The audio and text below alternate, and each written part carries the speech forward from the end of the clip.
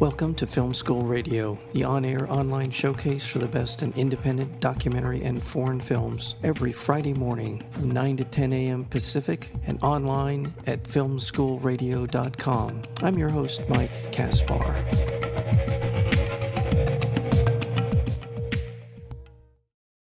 Children of the Mist focuses on a village hidden in the mist-shrouded mountains located in northwest Vietnam, where an indigenous Hmong community resides. It is the home of a 12-year-old girl named Dee. Dee is part of the first generation of her people with access to formal education. A free spirit, she happily recounts her experiences to Vietnamese filmmaker Diem Ha Lee, who embedded herself within Dee's family over the course of 3 years to document this unique coming-of-age story. It is a remarkable story, and it is an amazing document to a tradition and a way of life that will seem to be as foreign as the other side of the moon to many of us. But it is an incredible story nonetheless. The film again is called Children of the Mist. It was shortlisted for consideration for the Academy Award for Best Feature Documentary of the Year. We're joined today by the director of Children of the Mist, Diem Ha Lee. Diem, welcome to Film School Radio. Yes, hello, Mike. Thank you very much for. Thank you. Yes. Yes. Well, Diem, this is such an amazing look into a way of life that I've absolutely no inkling about before I saw your film, Children of the Mist. It's beautifully done. It's been shortlisted for consideration for Best Documentary Feature Film of the Year by the Academy of Motion Picture Arts and Sciences. And I am very curious as to how you decided to embed yourself in the family of Dee's and your inspiration for doing this documentary. Yes, I start this project in the 2017, and because I follow my friend, they're from Hmong community, and they opened a little workshop for Hmong children in the northern Vietnam, and the workshop about photography, painting, and a little bit filmmaking. And I taught Z and her friends a little bit about film making with the very little camera, and they was very happy. And when they saw the footage, when after this workshop we saw all the footage, and they were so happy. And after that, when I saw Z and her friend playing around in the village on the mountains, and I filmed it, and it's reminded me about my childhood, because I also have a lot of friends around me, but my friend got married very young, and so that's why I feel our childhood will disappear very fast in every way. So I want to film Z, and I have my very curious how our childhood can disappear. So that's why I said with Z that I want to follow her when she growing up, and she said yes. She was very curious too, and so that's why we started to make this film in 2017. How old was Dee when you started this project? Oh, when I filmed her, I think she was 12 years old and half. I think so.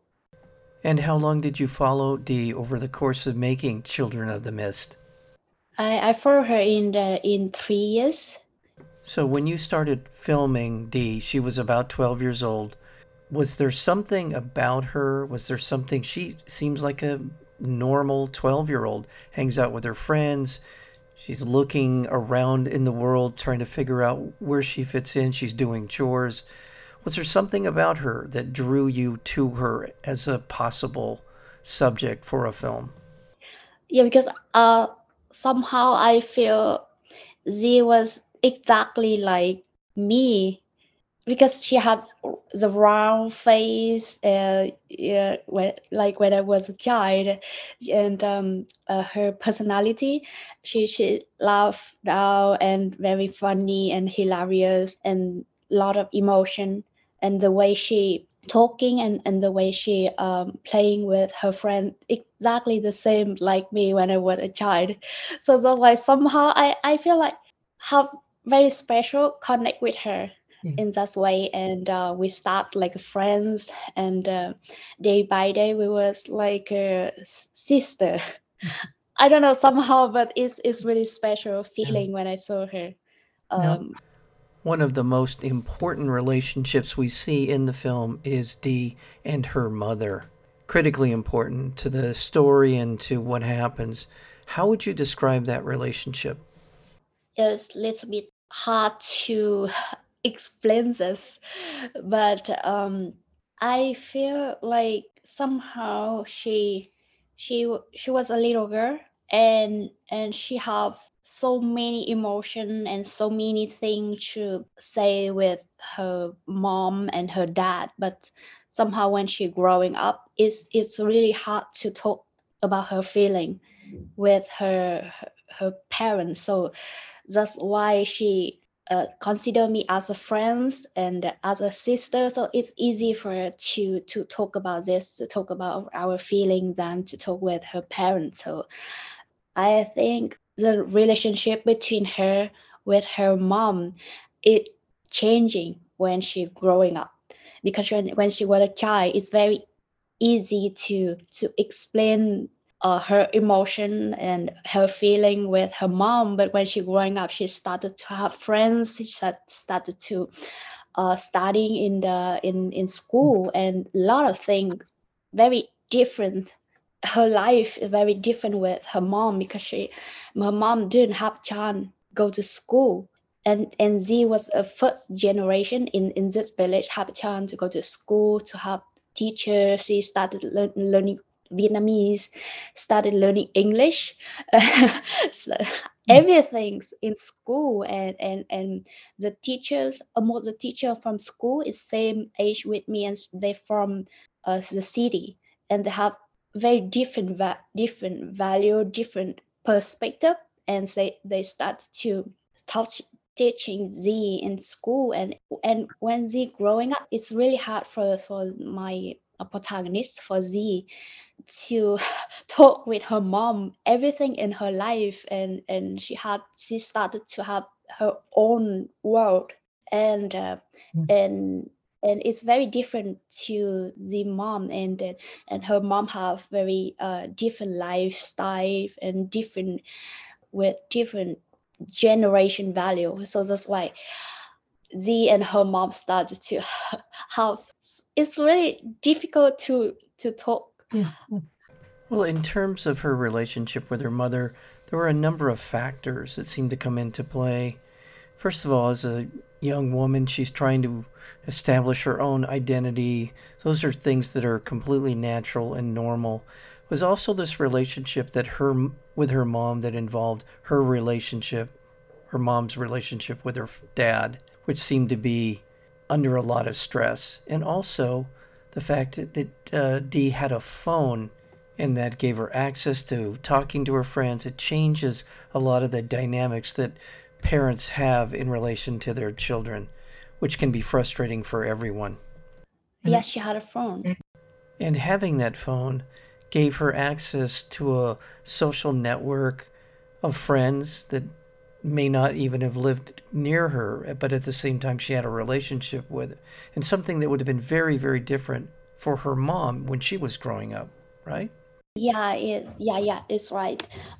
Because the internet just have access in her village. I think just 7 years ago, about the internet for mobile phone and everything like social media, and it starts to change the Hmong people life on the mountains of Vietnam, because the Hmong people, they moved to Vietnam very early, like 100 years ago, and they live on very highest mountain of northern Vietnam, and the way to every houses on the mountain is very far from, and so that's why they have very rare chance to met each other. And but like 10 years ago, we have mobile phone, we have internet, we have electricity, and so it's why every change we also have motorbike, and so it's very easy for people who have access to meet another people, so that everything changed. And there's something the parent really hate social media and hate mobile phone, smartphone, because they think is out of their control and because they cannot control their children. That impulse that you're describing is universal. Parents all over the world want to be able to control their children. And it's natural for children to want to establish their own personality and have their own friends and do what they want to do. I want to remind our listeners we're speaking with the director of this wonderful documentary film called Children of the Mist, and that would be Diem Ha Lee. And I'd also like to point out that it's been shortlisted for a consideration for Best Documentary Feature of the Year by the Academy Awards.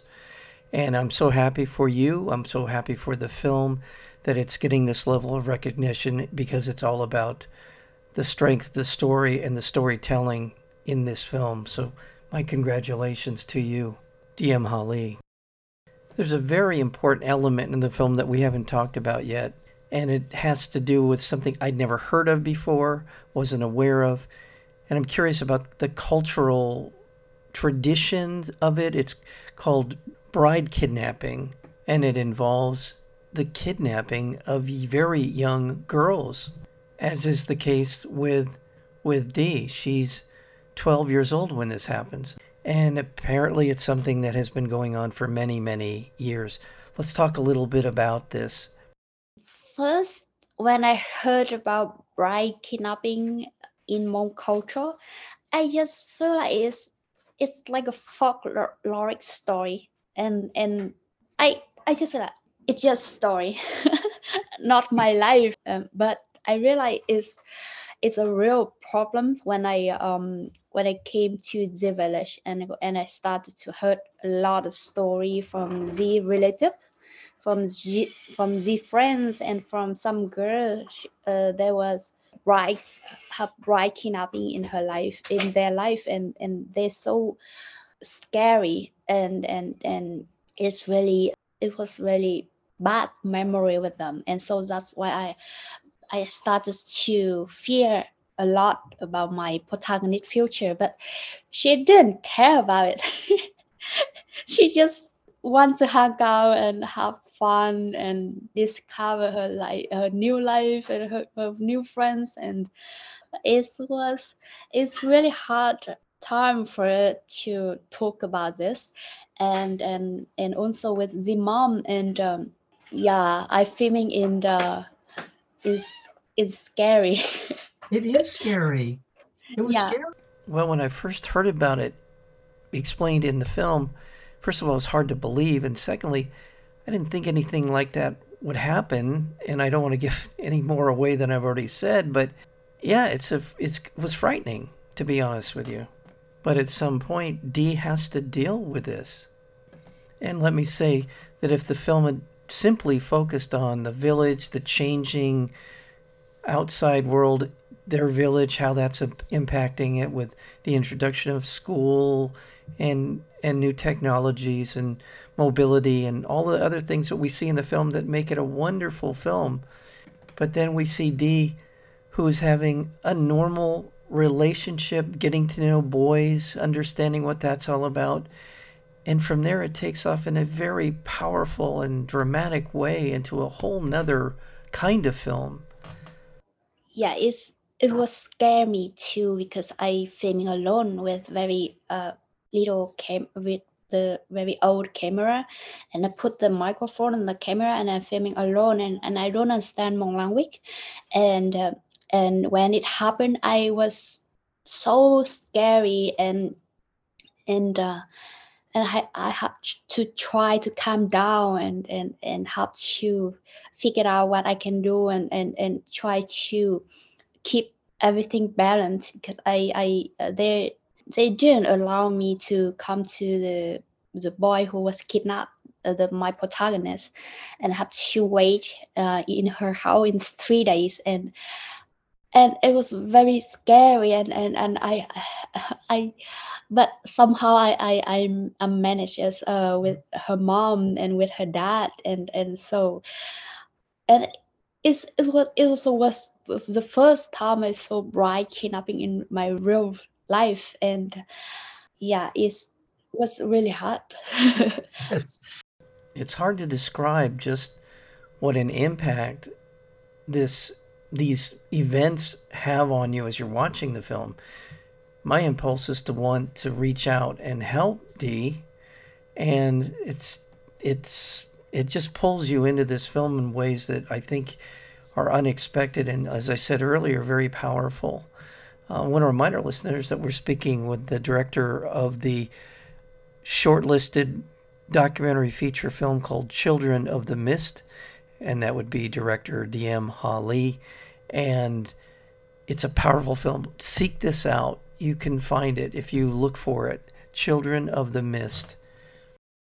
There is a situation in the film where you, Diem, find yourself in this peculiar, challenging moment. And I think that it's something that documentary filmmakers have been grappling with since the beginning of documentary filmmaking. And that is, you're watching something, you're observing something, you're documenting something. The impulse to not become part of the story as opposed to an observer of the story is a very difficult and vexing question. And we see in the film where you are presented with this situation, this moment, where you need to decide whether or not you're a documentary filmmaker or you're a human being watching something happen that you know is wrong. And we see you make a decision. It's very powerful. One last question for you. How is Dee doing today? She doing good, and now she have a husband and with a little daughter, and Okay. she will back to high school next year and to finish high school, and but she's really happy now, and Good. nothing to worry about her Good. at this moment. That's great to hear about Dee. I certainly hope she's enjoying her life and has a full and happy life ahead of her. And I also want to once again congratulate you on Children of the Mist and hope that it will end up among the final 5 being considered for Best Documentary of the Year. It certainly is deserving of that. And I hope that this film and this experience has inspired you to continue your work as a filmmaker, and hopefully at a time and place down the road, you'll come back and join us again. Yes, and thank you very much. And there's one thing I learned from I made this film, because I feel like life is sometimes it's not really just black and white, and sometimes it's really hard. It's gray in the middle, and sometimes it's not so much colorful. And I learned from it, and I learned that I need to respectful a lot of color in their life and try to listen to them. And that's why I love documentary film so much, because I can learn from a lot of people, and I can listen to a lot of people around the world. So that's why I love documentary film so much. Once again, we've been speaking with Diem Ha Lee. The film is called Children of the Mist. And thank you so very much for joining us. Thank you, Mike, for listening out my story.